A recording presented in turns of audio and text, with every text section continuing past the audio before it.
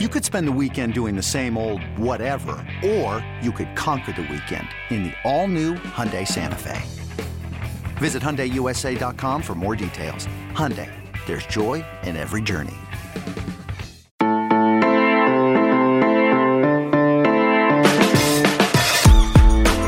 Good morning. It is Monday, July 20th, and you're listening to the College Football Daily. My name is Trey Scott. I'm joined right now by Brandon Marcello, national college football reporter for 24/7 Sports. Brandon, it feels like a tradition now to get you on the Monday episode of the College Football Daily, which is recorded Sunday afternoon, and just kind of get a little check-in on the latest on the big question everyone asks us everywhere we go is, will there be a college football season? So today I just sort of figured we'd take the pulse here. Yeah, I mean, we're going into a week that is pretty important. You know, the discussions among the Power Five will continue, but really the Power Five at this point, the five Power Five conferences, they're just sitting back waiting to see what the numbers look like with the spread of COVID-19 this week. Again, it's a situation where things are not looking too positive for an on-time start to the season, but they're kind of hoping and praying that these, I guess, next 2 weeks, really the next week and a half after this previous week, that things start looking more positive, that hospitalizations in communities go down, transmission of the disease goes down as well, positive testing rates go down, because whatever decisions they make will be guided by local and state health officials, and then also their own medical advisory committees and boards that they've put together. And they're leaning toward right now, obviously, shortened season. We've already seen that from the Big Ten and the Pac-12 announcing conference-only schedules, so they haven't announced how many games. It's obvious that they're expecting fewer than 12, and the expectation is, from everybody we've spoken to, is it's going to be 10 games or less across the country, at least in the Power Five. And we're seeing, you know, on the FCS level, obviously, and Division One, college football season's being canceled on Monday. The expectation is that later today that the SWAC will announce that it's not playing this fall, and that's going to be commonplace here for the next week or two. You're going to see the smaller conferences saying, "Hey, we're not going to try and play this fall,"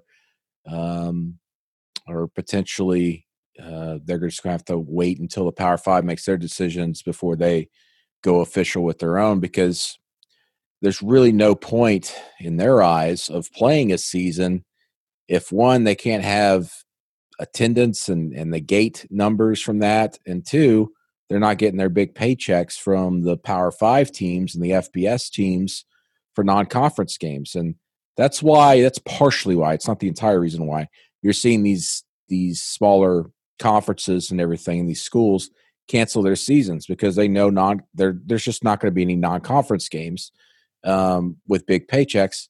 And the only non-conference games there's going to be are going to be among Power Five conferences. So that's kind of where we are heading into this week. It's wait and see mode. Certainly throughout the week, you're going to hear more and more of other conferences, smaller conferences, canceling or postponing the season to the spring, And then you'll also be hearing about other scheduling options that are being discussed at these conference offices. But we're still probably July 31st, which is the last Friday and obviously the last day of the month. That's when you'll probably hear a decision of some sort from the SEC. And I suspect that the SEC, the ACC, and Big 12 will probably make a decision either together or within the same day or two. And that'll happen here in 2 weeks. Yeah, I wanted to ask you about those three conferences based on some reporting you did the last few days, but I think we have to get into real quick the NCAA's Thursday release about guidelines for testing, and it had some infographics about the COVID-19 cases not going the way we wanted. And even President Mark Emmert, who's been mostly MIA during this entire pandemic, came out and said like the data is not trending the way we want. If we want fall sports, things are going to have to change. How much stock do you put into that release, what Emmert said, and then what they laid out as testing guidelines? Well, my issue with it, and certainly from people behind the scenes of these Power Five conferences, though they are, saying, "Hey, thanks NCAA for this," it just seems like everything's too little, too late with them. It's just the NCAA is always coming in at the last minute, going, "Hey, we decided to do this, so we came up with these guidelines that." One, a lot of conferences have already been following themselves or have come up with, and we're going to implement anyway. And I guess what's really bothersome about the entire situation, and not to say that the guidelines are not good. I think they are good and they're good to adopt. The problem is that they didn't really start working with the Power Five on all this till the last 10 days. I mean, where were they in April and May and June during this situation? Why weren't they trying to help with a plan to move forward and get football on track? And not only that, but helping and working with these Power Five conferences from a PR standpoint as well, of trying to communicate to people, how do we get a football season going? This is what you got to do as fans, whether it's wearing masks or whatever, which has become more of a push here in the last 2 weeks from these Power Five conferences. But yeah, I mean, the guidelines are good, the testing and everything. Obviously, the big question in implementing all that and everything, they're guidelines. Two, they don't have to be implemented. Just the NCAA is just so impotent and powerless. It's fun. It's not even funny anymore. That's why whenever they say something or do something, no one listens, or shouldn't listen, I should say. But, great. They're paying a lot of people a lot of money to come up with those guidelines, which will probably never be utilized or will be tweaked based off of what the Power Five conferences were already coming up with or had already come up with. But I think more than anything, it's kind of maybe a sign that the NCAA can say, and along with the Power Five conferences, at least publicly, hey, this is how we play non-conference games. If we can have the other conferences agree to this. But what's going to happen is, best case scenario at this point is you're going to see the three Power Five conferences remaining saying that they might play conference games, Big 12, ACC, and the SEC, coming up with a schedule and testing protocols that are universal so that they can play non-conference games amongst each other. And then you'll have a handful of schools, obviously the independents like Notre Dame, which will probably be a part of the ACC, and then like BYU, which has been reported as a potential week 1 opponent now for Alabama, since USC is off the schedule with the Pac-12 going to conference only, is that they'll have to adopt those policies as well. What'll be interesting is seeing some of these FCS schools and smaller FBS programs that are part of conferences that are saying, hey, we're not playing this year, but you bigger schools who want to play football, you can go do so maybe as an independent, and then you got to go find your own schedule. And obviously those schools would have to adopt whatever the other Power Five and the independents adopt themselves. So again, they're guidelines from the NCAA. They don't have to be followed, though the Power Five is already coming up with this stuff. This is just kind of reinforces what the Power Five was coming up with and gives kind of a roadmap for not necessarily just the Power Five, though they're already working on this, but for the other schools who potentially want to be able to still play a season if their conferences decide to not to, but they give them permission to move forward if they could find a suitable schedule. Well, these guidelines sort of make it look like it would be tough to execute a season just based on, like, if you come in close contact with a COVID positive case, you're out of commission for 2 weeks, even if you test positive yourself. So that's probably not going to budge, right? Like even if the Big 12 says we're not listening to the NCAA, we're making our own guidelines, it does sound like that's still the universal thought as far as what these conferences might do anyway, right? Yeah, in fact, that these protocols have pretty much been in place throughout the summer when they were prepping for voluntary workouts. The idea is 2 weeks, 10 days. If you are sick and you're able to get a negative test at the end of the 10 days or so, they're very similar to what the Power Five's already been following. And for that matter, the smaller conferences as well. When you look at, say, like, I know I wrote about like a month or 2 months ago, almost, I guess, like Wyoming, they had very similar guidelines. These are situations that came out and were developed from pretty much the same medical professionals or following the same guidance nationally and from state to state. So, and you mentioned how even if you don't have the virus, just saying you had a contact with someone who had it, you might as well have it because you're out for 2 weeks. That's gonna obviously hurt teams, and we're seeing it just with workouts. That's why they've had to pause workouts at these schools.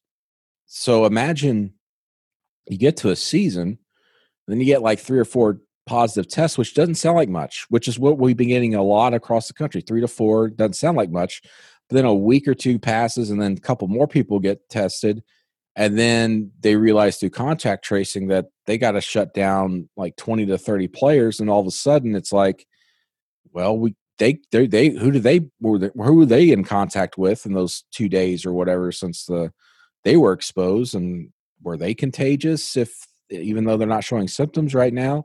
And that's why they're pausing all these workouts, because they don't quite know who may or may not have it, and they don't want to risk it.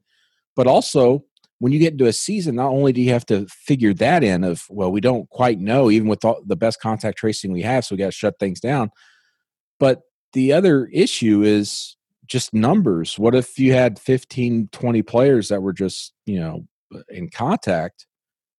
You're not going to be able to probably play a game with, even 60 players or 50 players on the roster, or the team's not going to feel comfortable playing because they don't have their best talent out there. And that's not also considering, it sounds like a negative Nancy, but you just keep going through the lines here. That's not also considering this. These voluntary and the mandatory workouts, which just started a week ago, they're not practicing. They're not hitting each other. They're not up in each other's faces every day at practice like you would be, which is going to be even more, quote unquote, dangerous when it comes to spreading this virus. And you'll see more, I would suspect, more outbreaks, unless we can. Obviously, there's been development of a special face mask for football players to wear with their helmets, but how effective is that? I think it could be pretty effective, but that's just my opinion. But listen, it just feels like we're trying to wrestle with this thing while also sinking in quicksand. And certainly we can get out of it, but man, does it seem like there's just a new thing every day and another obstacle on the horizon. And there are things, by the way, and some of these things that I'm mentioning too, these are things that are being discussed behind closed doors that hasn't even been talked about publicly by conference commissioners and everybody. Because if they did that, the country, and there's some people already in the country, obviously, who just think there's just no way to play a football season. If they were saying this stuff publicly, which they're discussing privately, there would be no way we'd have a football season. There would be no way. No one would say, hey, let's keep continuing, that we could do this. But listen, we've got to try and play a football season as much as we can. But the obstacles are many. Some are small, some are large. And the other issue is we don't know what else could pop up just from a testing protocol, and there's no way to predict it. And so I'm always long-winded here, but back in June, I wrote a column about how you wear a mask and all that stuff.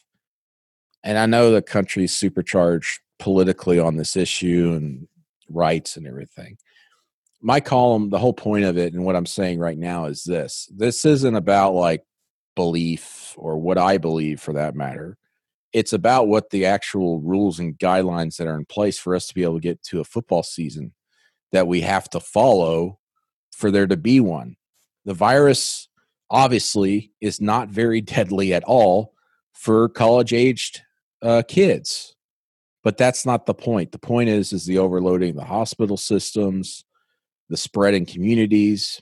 And the last thing these colleges want to do is, one, be a contributor to that. And secondly, be seen as, hey, we're just moving on while everybody else is being told to not do so. And also we're putting student athletes in harm's way, also during a time when there's so much controversy over name, image, and likeness, and players are not, student athletes are not employees, so why are we treating them as such? It could be a PR nightmare, which is what I wrote about back in June. And whether you're a believer or not, and that this virus is as deadly as it is, or whatever, and all this stuff, that's not what matters. What matters is, whatever rules are in place and guidelines that these college conferences have to follow to be able to have a season. If they don't meet a certain benchmark, so to speak, it's just not going to happen. It's like, I guess I could describe it maybe as this. It's like when you were a kid and you had a bedtime, like your parents were like, you got to go to bed at 8. Well, I believe I could stay up till 9 and still be okay with first school the next morning, Mom. But that's just not how it works. That's not the rule in this house right now. The rule is go to bed at 8 o'clock. Sorry. And maybe later on down the road, we'll adjust that to 9 o'clock. But just because you believe you should be up till 9 doesn't mean you get to be up till 9. And no one likes being told what to do in this country. I understand that. But this is just the reality it is right now with the guidelines that have been put in place. And colleges are not going to buck against that too much, which is why, despite all of those limitations, they're doing their darndest to try and see if they could play a football season this year. But they need cooperation from the public too to get there. And as popular as college football is not going to be able to change the entire attitude of a country or a small portion of the country, or really change whatever happens with this virus. The virus is the virus. And we're in this position now where college conferences were like, we thought we'd be in a better spot, but we're actually in a worse spot. They can't control that. And so they just have to follow the guidelines, but it's not over yet. And as I've said, they'll kick this can down the road as much as possible to be able to get a season in. And God, I hope we get a season of some sort. Personally, obviously, I mean, that's football is my life. But these are the guidelines we've got to follow to make sure we get there. And right now, it's not looking too bright. The College Football Daily will be right back. Selling a little or a lot? Shopify helps you do your thing, however you cha-ching. Shopify is the global commerce platform that helps you sell at every stage of your business. From the launch your online shop stage, to the first real-life store stage, all the way to the did we just hit 1 million orders stage. Shopify is here to help you grow. Whether you're selling scented soap or offering outdoor outfits, Shopify helps you sell everywhere. From their all-in-one e-commerce platform to their in-person POS system, wherever and whatever you're selling, Shopify's got you covered. Shopify helps you turn browsers into buyers with the internet's best converting checkout. 15% better on average compared to other leading commerce platforms. And sell more with less effort thanks to Shopify Magic, your AI-powered all-star. Shopify powers 10% of all e-commerce in the US. And Shopify is the global force behind Allbirds, Rothy's, and Brooklinen, and millions of other entrepreneurs of every size across 175 countries. Plus, Shopify's award-winning 24/7 help is there to support your success every step of the way. Because businesses that grow with Shopify. Sign up for a $1 per month trial period at shopify.com/Odyssey Podcast, all lowercase. Go to shopify.com/Odyssey Podcast now to grow your business, no matter what stage you're in. Shopify.com/Odyssey Podcast. How much right now does having an on-campus learning matter? A few months ago, that was like the big deal. If you can't have football, if the regular students are not on campus.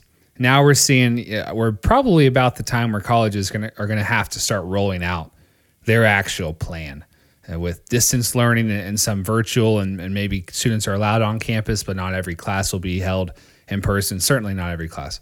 Do you see a scenario in which students are not allowed on campus, but there is still the potential for football?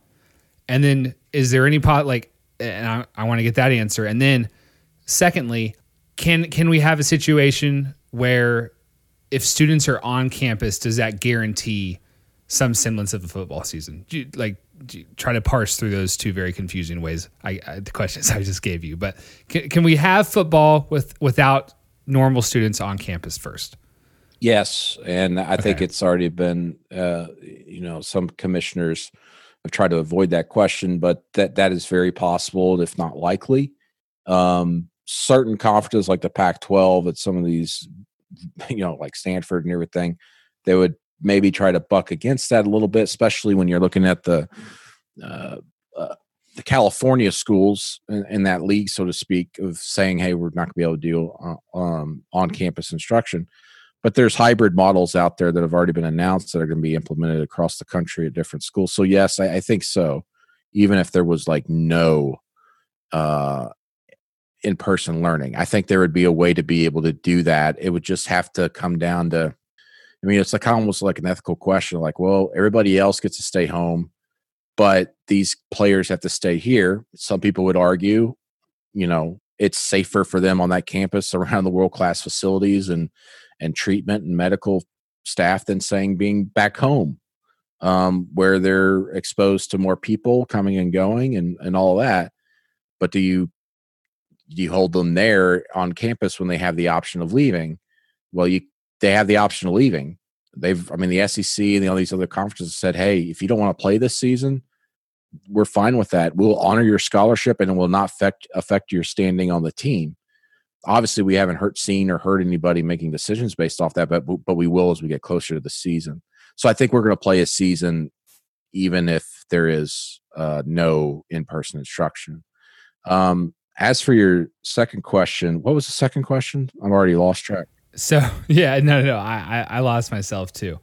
If campuses open up, if there is in-person learning, does that give it a really great shot that we are in turn going to have football too? No. And I say that just because every school is going to be different. Obviously, we know that.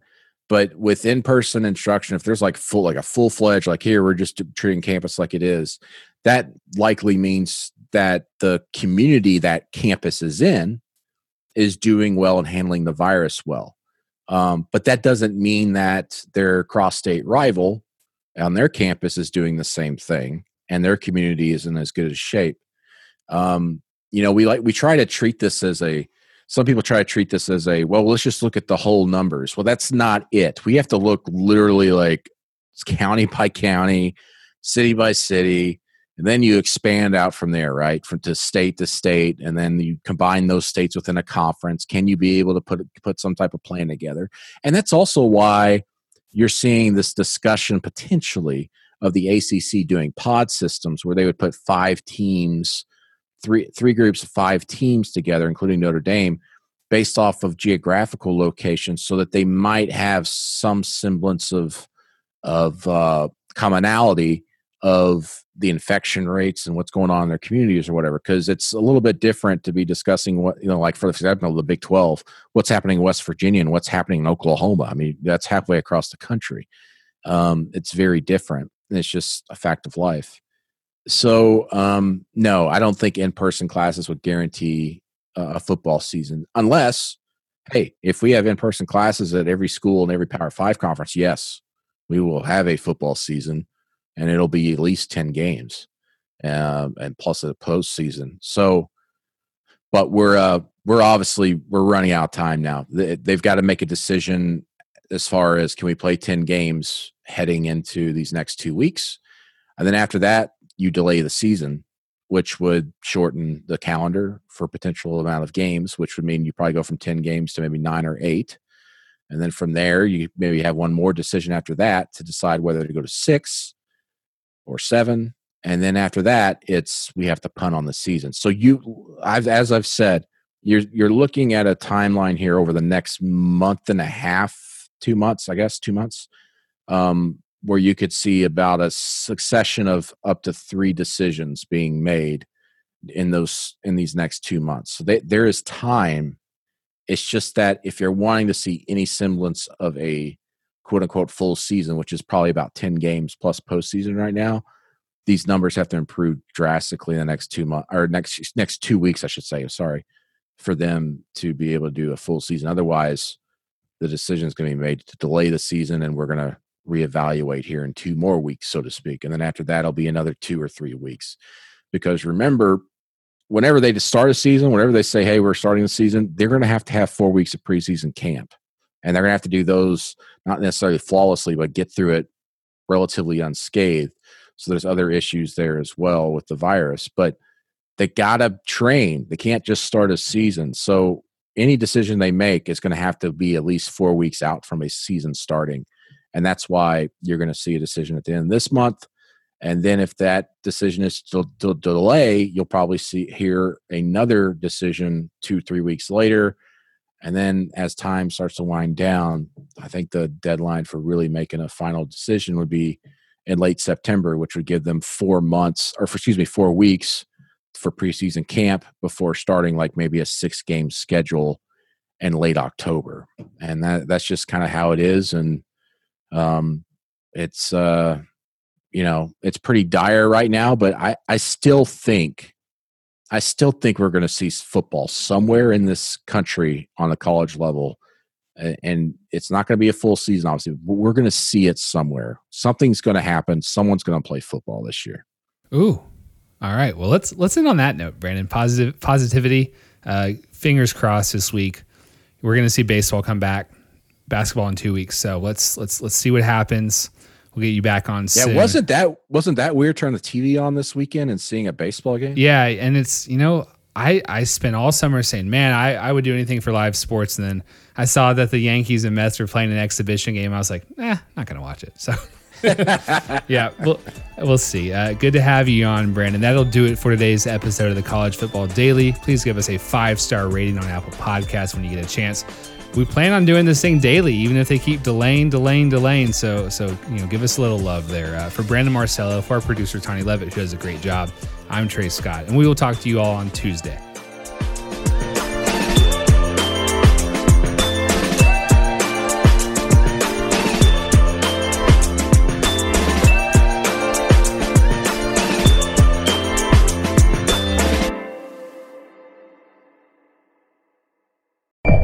May 23rd.